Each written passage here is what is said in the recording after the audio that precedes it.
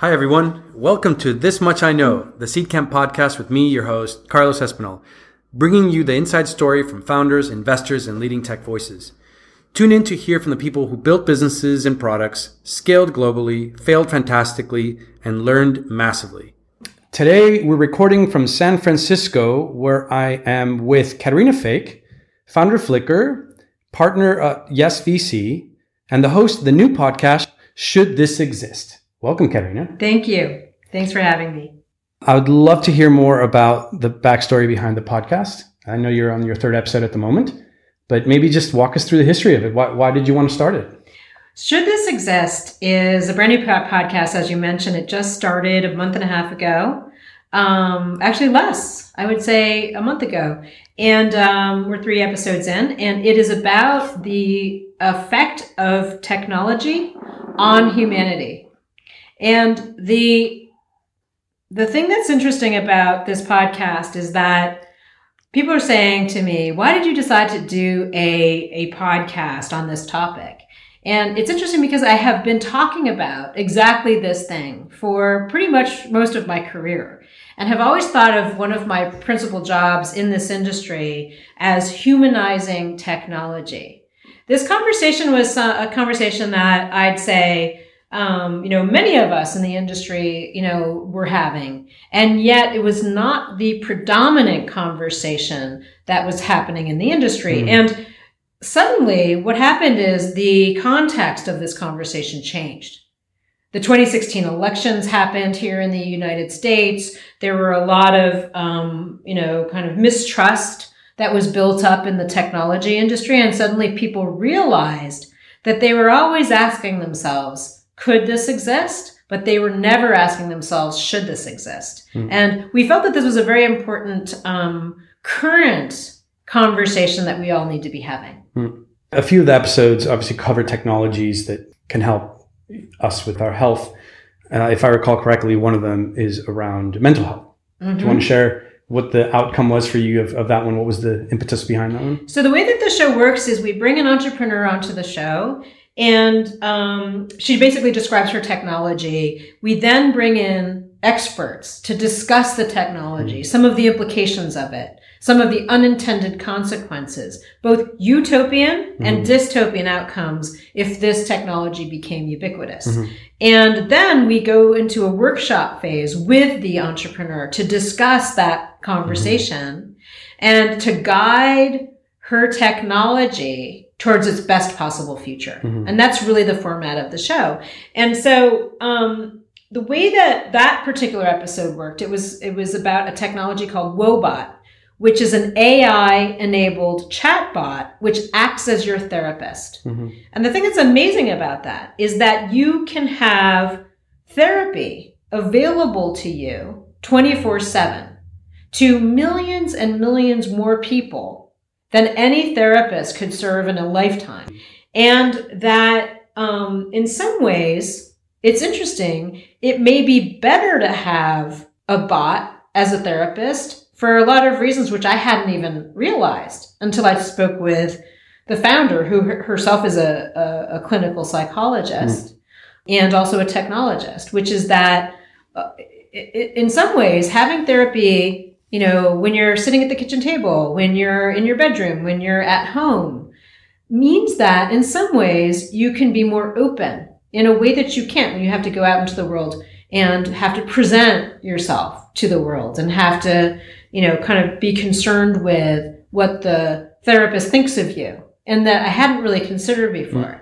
There are certain things that machines do better than people. For example, being available 24/7. Being incredibly patient to listen to you, kind of explaining your issues, right? Mm. But then when you look at the technology again and you think to yourself, what if everybody was using this? What if everybody was doing this like all the time? Mm. Does this diminish your likelihood of reaching out to other people? Mm. Does this undermine your relationships with others? Mm-hmm. And so every technology which has benefits and drawbacks and potential outcomes that you may or may not anticipate Those are the things we really dig into. Yeah. And it's funny because the fun thing about that is that you also can explore how that shifts with time, because, you look at how even our changes on parenting theory have changed in the last, 4 or 5 decades. Sure. And so it's also interesting to see how much we might revise some of these things. I'm curious to see how over the next few years that evolves, and then we're like, oh, actually, turns out that we need to tweak the bot a certain way, exactly, to have the right thing. Yeah, and I mean, and I think that the question, should this exist? A lot of people at the beginning thought that, oh, well, Katerina is going to weigh in and make decisions about what should and shouldn't exist, and I would love to have this kind of godlike power to make those determinations. But really, what the show is about is introducing the question. Yeah. Should this exist, into the conversation that entrepreneurs are having with themselves,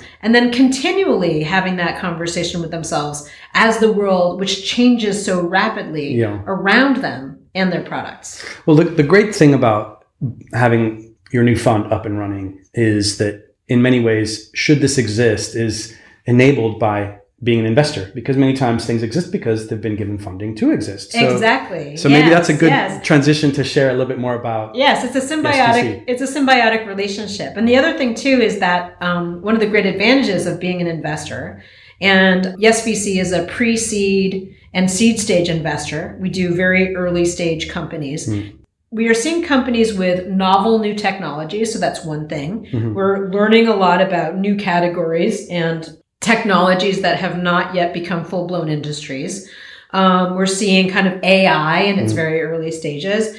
And also that the companies that we do invest in, we know that we're investing at an early enough stage that introducing, some of the thinking that goes on in the show into our companies just makes them stronger as they go along. So, in some ways it feeds me, right? In that I become a better investor, and that I have a better understanding of all of the technologies are out there, what the different companies are doing, which benefits the show. Yeah. And then the show itself often leads us to more deal flow, as well as helping us in terms of the development of our existing companies. And so it's been a really wonderful experience. And maybe we can dig deeper into what you're looking at YesVC, the sectors that you guys are interested in. You mentioned obviously pre-seed and seed being the area of focus, but in terms of sectors, stage, across different technologies, and maybe even geographies. Right. Well, it's interesting because we're based here in Silicon Valley, and yet we spend a great deal of time in Europe. We are a couple. Yuri is Finnish. I am American. We do spend, 3 to 4 months a year in Europe, based there. We have investments mostly in the US, which is where our fund is based, but have also, kind of a very deep interest and kind of very strong relationship with Europe. And so we do see that the world of startups is changing, that there's an incredible amount of energy outside of the Valley. And even in the United States, we're seeing that out of the 11 investments or so that we've done, only 3 are in the Bay Area, which I think is a significant thing. You would not have seen this. When I started out as an entrepreneur, there were a bunch of firms, all run by men, almost exclusively, on Sand Hill Road. They would only meet you on Mondays for their partner meeting. It was, you had to come there. And then when you showed up there, and I know this because Flickr was based in Canada, that you would almost inevitably be asked if your plans were to move to the Bay Area, right? That was kind of the practice circa, in the late 90s and the early 2000s. That is how, companies like Facebook, for example, that was based in Boston, was encouraged very strongly to move out to the Bay Area and did. And during that era, the assumption was, this is Rome and everything else is the colonies. And it's just, this is the heart of everything.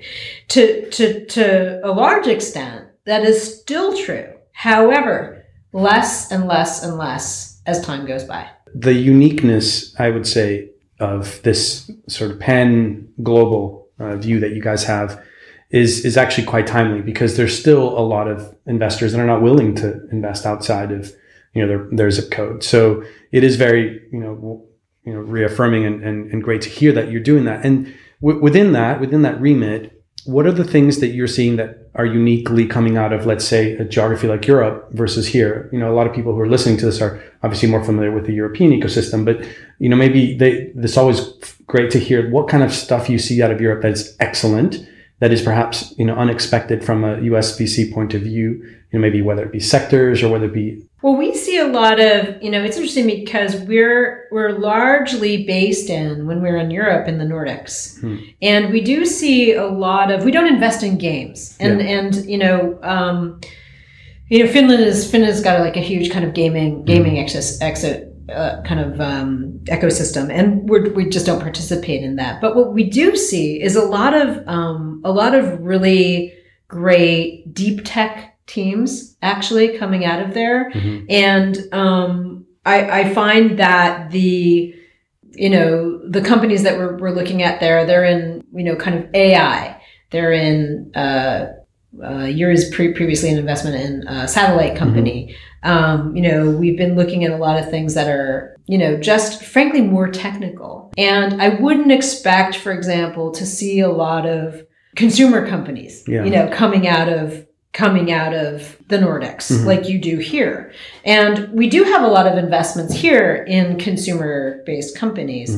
And, it's much easier with a country with 400 million people versus, much smaller population in Europe, to kind of get to scale rapidly with consumer products, which is frankly more difficult to do in Europe. So, and there's a lot of theories about the European market. And, recently actually Yuri spoke at a, kind of the Stanford Europreneurs event, kind of about the European ecosystem and everybody's theories about how to help the European ecosystem to grow.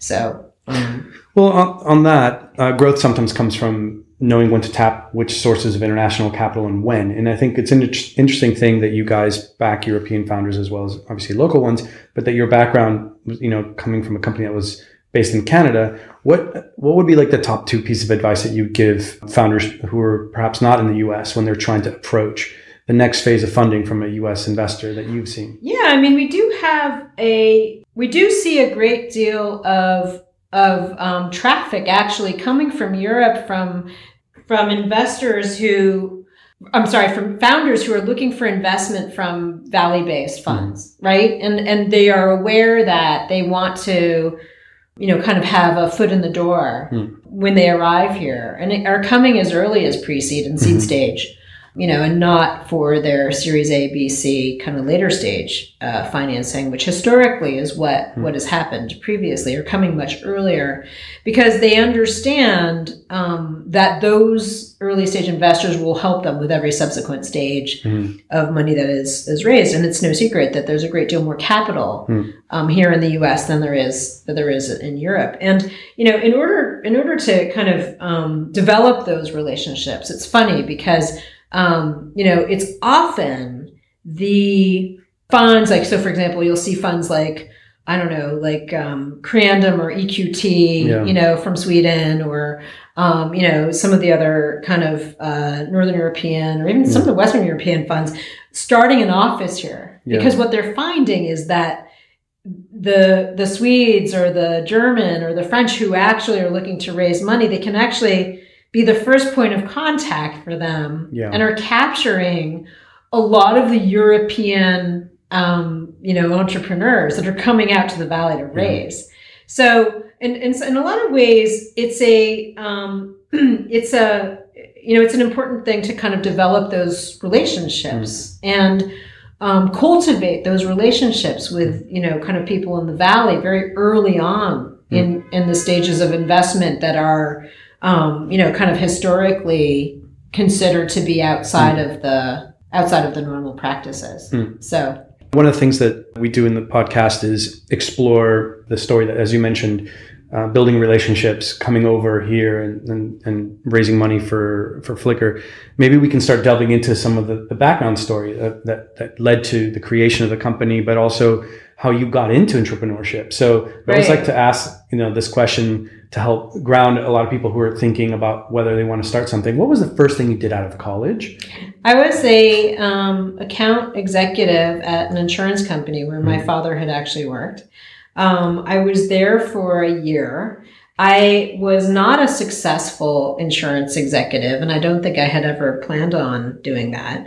My background was in art and in literature. And I ended up being for many years, a painter, actually, and I worked in a studio there. I worked in an investment bank. I worked in a dive shop, and I traveled the world. I traveled all over the place. I backpacked all around South America. And so I had a very peripatetic career early on in my career. And I think that it's funny because I see kids these days, right? Quote unquote, kids these days. And they are so career focused and so career oriented. And I have to admit, I was not. And I wandered and I spent a lot of time reading books, meeting people, traveling, doing odd jobs. I worked, on the television show Seinfeld as a production assistant. I was a stylist for TV commercials. I did all kinds of stuff. And I honestly think that a lot of the reason why I have a particular strength in this industry and why I have this reputation as the kind of humanizing technology person is because I have this very wide experience of the world, which was not spent sitting in IKEA chairs in open floor space plans working on startups, but have all of this real world experience, which has given me so much broader of a perspective as to what products people want, need, and can develop and how. And so I believe that, those of you who are actually interested in, starting a career in entrepreneurship should really take advantage of your youth. And your freedom and your ability to travel and experience new things and do all kinds of odd jobs and work in different industries before you settle down and start building companies. So when do you think that you officially said, okay, I'm going to settle down and start? I was 28 years old and I arrived in San Francisco and the web was kind of getting off the ground. And that was really when I got started. So if you can imagine, right, I graduated when I was like 21 or 22. So I had a good, 7 years of kind of just life experience before I found technology as my path.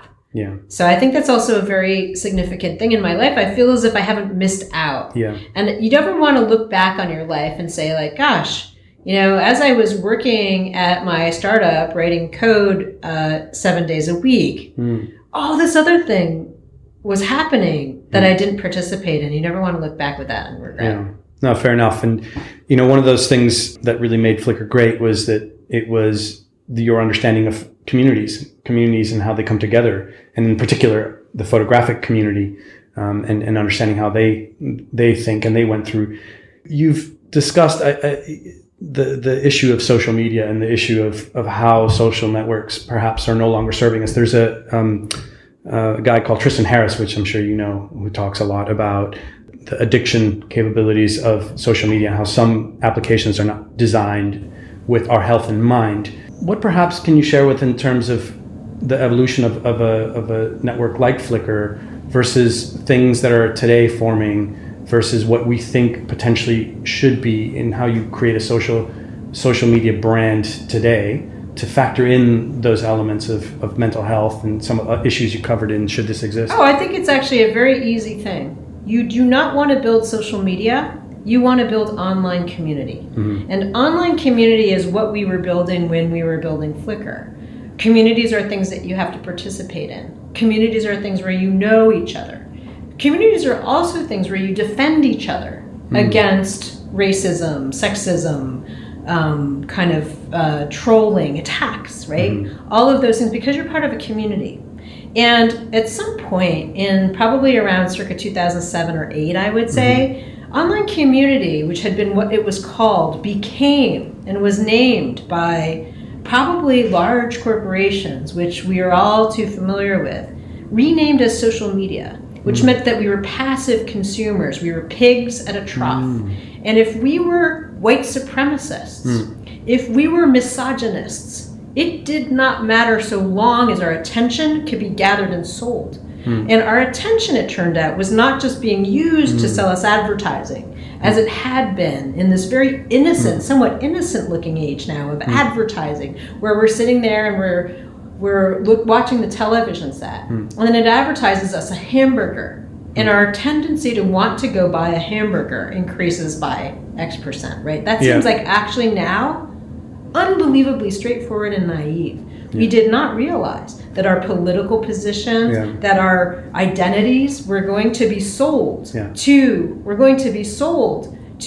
the highest bidder, right? We could actually see the evolution and the exploitation of the members, so-called, of the audience, which were just turned into passive consumers in social media, where we were just being kind of harvested and then sold ideology, right? There's just been a massive shooting right now of a very right-leaning person who probably gained all of their kind of bias against Muslims, where they just kind of attacked this mosque in New Zealand, learned all of that online. And all of this has actually been created by the transformation of online community into social media.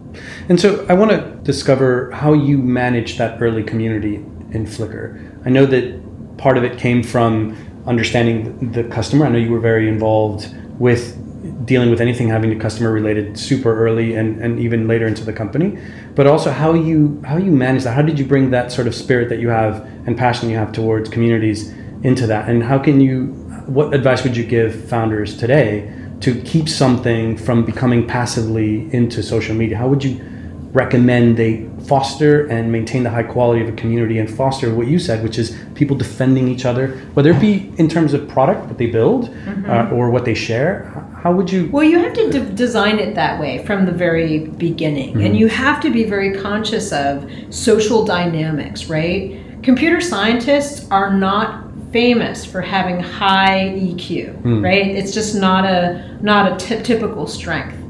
People that are building software, right? It doesn't kind of come from a lot of experience with relationships and the difficulty of relationships, right? And kind of the ongoing negotiation and evolution of your relationships with other people. Computers are a lot easier to relate to in some ways for many people. It's a transactional relationship. You push a button, it does X or it does Y. It's very predictable. It's always available to you. It's always interested in you, like we were discussing with Woebot, right? This is what machines are good at. What they're not good at is negotiating conflict and kind of like taking a kind of even-keeled approach in terms of developing long-standing relationships with other people. And so one of the most important things that you can do, frankly, as a technologist who really cares about humanity and preserving those things that are special about us, right? And that are not available to our kind of future world full of androids and cyborg, many people dream of us becoming, right? Sergey Brin says that Elon Musk is being speciesist, right? Which is kind of like a form of racist or sexist or speciesist, because he's very devoted to carbon-based life forms as opposed to silicon-based life forms, right? If you're not that kind of thinker who believes that there's some kind of android utopia in our future and believes that there is something worthwhile in the preservation of our humanity, should really get away from your screens, go out there and have those difficult, messy, unpleasant, and yet fulfilling and ultimately rewarding relationships with people, and dig in deep on that front. And then once you've got that, then you should go and build software based around humanist principles. How big was Flickr in terms of staff at the biggest point? Oh, I don't even know. I mean, it's still kind of probably hundreds of people inside of Yahoo. But as a startup, we started off with 5 people, and what you see there, kind of 90% of what is and was Flickr was probably built by between 5 and 8 people. Because what I'm curious about is, as the company grew, how that element that you just described about making sure, about engaging with the people and engaging with the community, how, as the company started going past, let's say, 30 people, or how you managed to get the rest of your team to feel that. And we didn't need to get anybody to feel that way, because basically they already were that way. And we were specifically hiring people based on that. Our team consisted of a philosopher, me, who studied literature, a sociologist, a poli-sci major, and people who actually wrote poetry on the side. And it was the same thing. If you look back and you read the accounts of all of the people that started Apple, they were poets, they were artists, they were zoologists, they were anthropologists. They had a very strong background steeped in humanities. And that actually was what made Apple so special and made it so distinctive, and made it so different from Microsoft, which was the predominant computer at the time. And so it really was, it's not something that I think you can kind of hire people who kind of think of people as kind of objects within the code, right? And kind of acting in with these unpredictable behaviors within the code. You can't hire people that think that way. You have to hire people who automatically already recognize the user as a valid individual, with all of the kind of messy humanity attached. Talking about humanity, one of the things that founders go through, not everyone, but many do, there's always this one point in their company's journey that's the absolute lowest of the low. Sometimes it's the moment the funding is about to run out, or when there's a founder that leaves or whatever. What would you say was the lowest low that you went through in your Flickr journey? Well, Flickr actually came out of the lowest low. I would say we had about 3 months of cash left in the bank. And this is already without most of us getting paid. And the only guy that was getting paid was the guy that had the 3 kids. And we were on fumes. We had about 3 months left to pay the one guy who was getting paid. And what happened was we had applied to the Canadian government for some funding for our prior product, for Game Never Ending, which had been rejected. But apparently we had checked a box, and in that application that said resubmit for next year. And we got a letter from the Canadian government on, I remember it was like December 23rd, right? It was like right before Christmas. And we had received a check for, I think it was $75,000, which was at that time a tremendous amount of money. And we knew that if we, and then they were going to follow it up with another $75,000 and another $75,000. So it was like another $150,000 coming. And that saved the company, right? We were truly on fumes and we were just about to shut down when we got this sort of magical check. And then with that, we built the prototype, very early stage version of what later became Flickr. And then once we launched Flickr, that thing started to grow like crazy and pretty soon was an unstoppable juggernaut. But if it hadn't been for that miserable period that we went through with no cash, no money, everybody's like, eating cup noodles. And I had actually put 2 mortgages on the apartment that I had bought in order to make payroll. It was like bet the farm, literally, quite literally on the company. And that's all the money that we had in the world. And we put it all into it. And then this check came from the Canadian government and saved us. One thing that comes up sometimes when we talk about these low lows is the idea of radical transparency.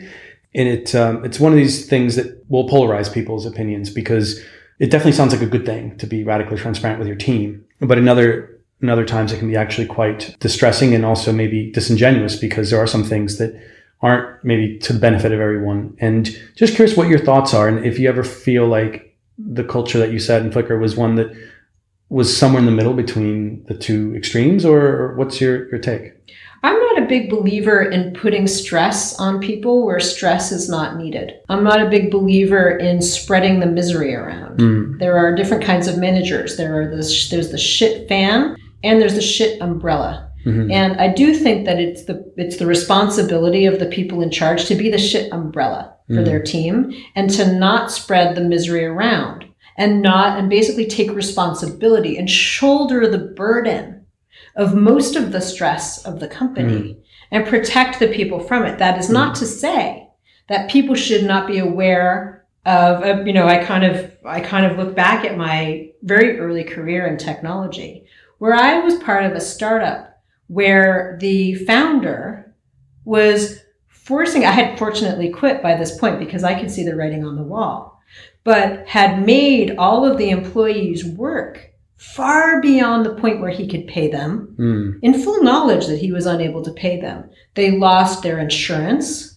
They lost 3 months of salary. They had never been informed or brought into and I do believe that you absolutely need to, when you talk to people who are signing up with you and joining your company, know that they're at a startup, and startups almost always fail. That this is a highly risky proposition that you're entering into. The chances of us failing are great.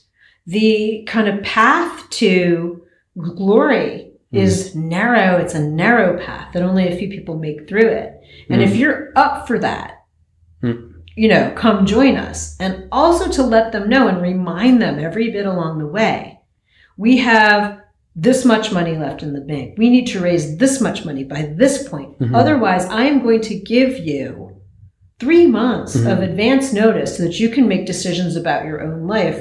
Because what happened with that company where everybody worked until they were kind of realizing that they had just actually not been paid for the past 3 months, where they actually had lost all of their health insurance.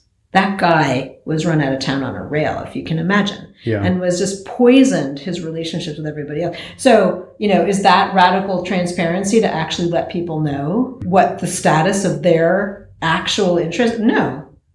It's actually responsible communication from the part of the management. That said, I don't think that you have a responsibility to continue to kind of engage people in all of the stressful, the ups and downs, which, as we know, with a startup is just, it's a constant ricochet between ecstasy and despair. And to protect people from that and to kind of keep things on a fairly, as much as possible, regular kind of pace and not be a shit fan. Be a shit umbrella. Shit umbrella. That's a good way of putting it. Shit fan or shit umbrella.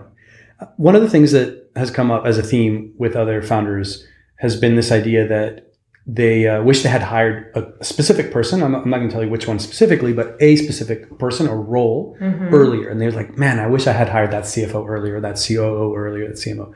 For you, was there a key hire like that you were like, it dramatically changed your day to day by having hired them earlier rather than later? And how would you advise a founder to think through when to hire like a senior person as opposed to somebody who's potentially just amplifying somebody else's leadership? I would say as late as possible. I think that also there's a great deal of title inflation, and that people who come to you looking for kind of inflated titles like C-level titles or even VP level titles when they're just kind of fresh out of college is a bit, I see that happening all the time. And there's this sort of inflation in terms of titles that I find kind of dubious. I also think that people are often guided by their venture capitalists mostly to hire people that are like VP level, SVP level. Oh my gosh, I know somebody great from my, kind of 15,000 person company, which has been very successful, who is a VP that can be put in charge of all of your marketing. Those people tend to be the worst hires for startups imaginable. They tend to already have practices in place. They've never invented anything in their lives. They're inflexible. They don't have the ability to kind of try things and fail and find their way to the right solution. They have an ability to kind of pivot with constantly changing markets. And so I tend to err on the other side. I'm a kind of an early stage startup person, and my regrets are usually having hired those people too early. In the US, you hear about acqui-hires, and in Europe, you have them a little less so. It's great to see the story of Filker end, with many founders would have loved to have or would love to have is, a smooth transition into another brand.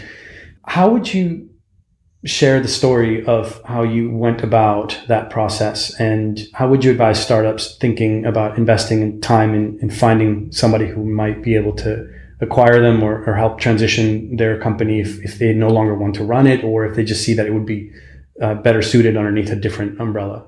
Yeah, I mean, there's different kinds of acquisitions. Some of them, they're just acquiring the product, right? It's something crucial that they want to add to their offerings. And those other acquisitions they're acquiring the team. They're going to shut down your product and they're going to just use your team to build something based on their existing objectives. Those are very different kinds of acquisitions, acqui-hires versus acquisitions for the existing product. Flickr was fortunately the kind where they were actually acquiring Flickr, and it stood alone as its own product. It wasn't transformed into Yahoo Photos, which was actually, there was some effort to do that at the very beginning.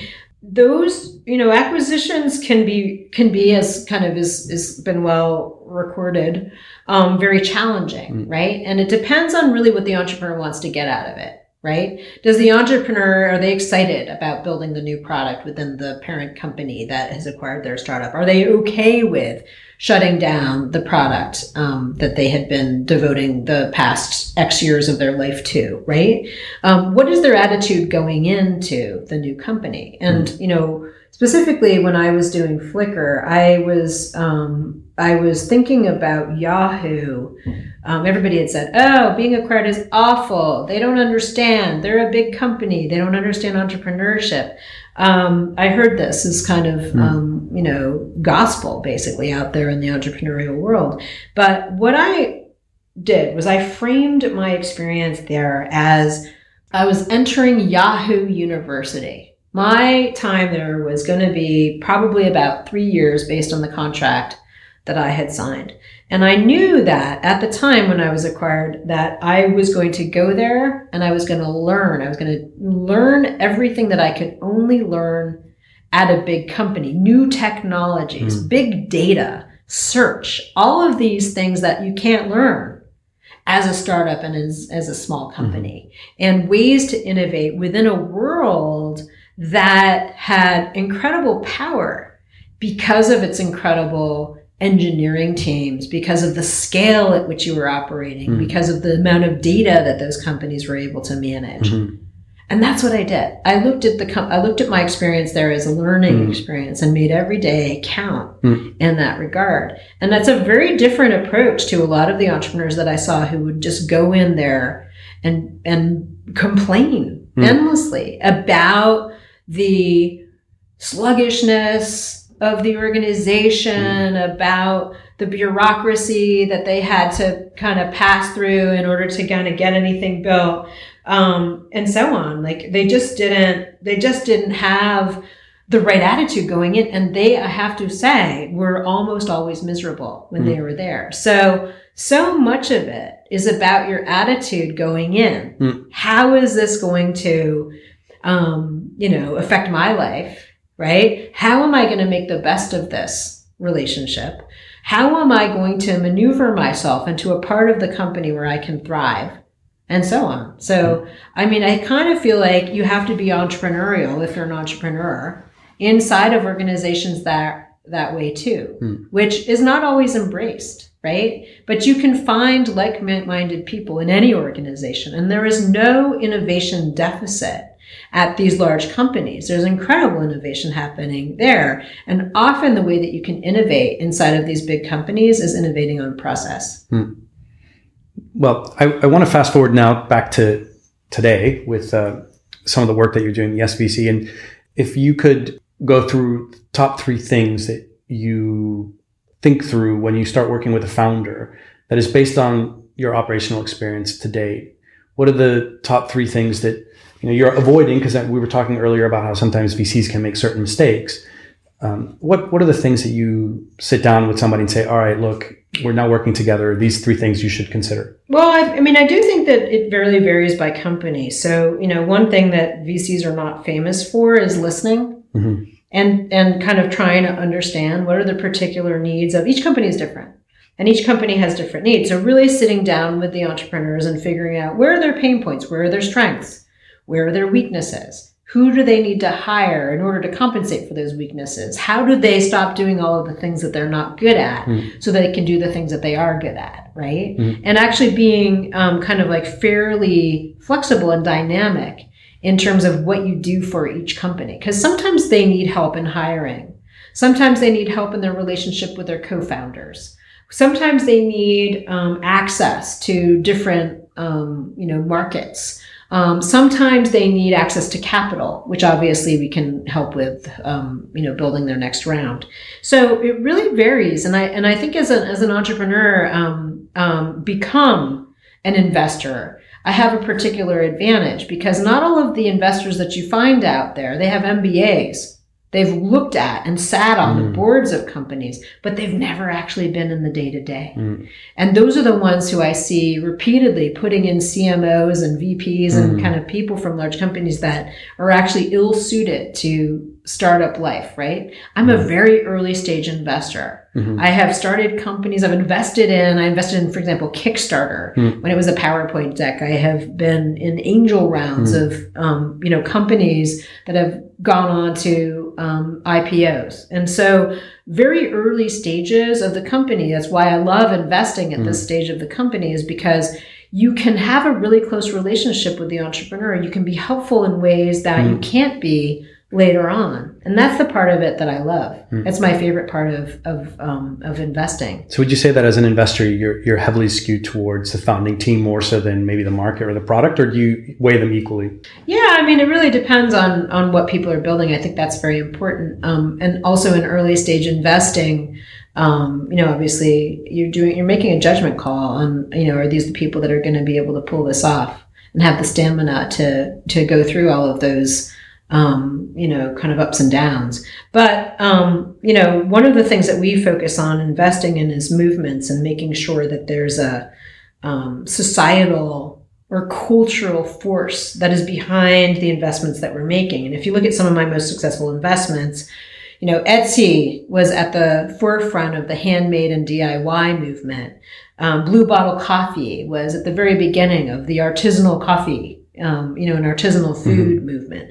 They're all part of these things that have a lot of impetus and momentum behind them. People are talking about it. Consumers are actively engaged in promoting it, and customers are very dedicated to it. I feel like that brings us back full circle to conclude with a little bit more about the should this exist, because first of all, let's put in a plug there. How can people discover it?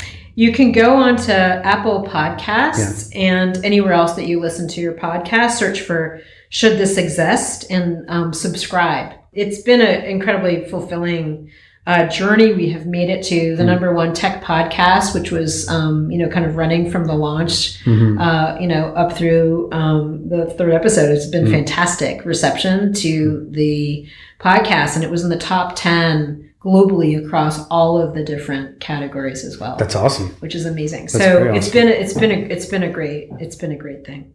Because it's funny you said a lot of your investment thesis is around, is this existing? Is this starting to really grow? And then should this exist seems like a really cool way of bringing that together. Yeah. Well, thanks for joining us today, Katerina. I really enjoyed learning about ins and outs. And, I'm tempted to ask you one last question, only because we were talking about it earlier about sort of, maybe it's like a crystal ball question. Maybe we can just end with that. Is like, do you expect a correction? Yes, we all expect a correction. We've been expecting a correction for a really long time. And, one of the things that I've always felt is that I'm one of those people that thrives in adversity, right? When I am probably a better entrepreneur when I have less money rather than more money. And I was the co-founder of a prior fund called Founder Collective out of Boston on the East Coast. And my partners there have written a bunch of really great posts about proper capitalization for companies, right? And I've been a kind of a long proponent of the cockroach approach versus the unicorn approach of building a startup. And when you have fewer resources, you have to become more creative. You have to.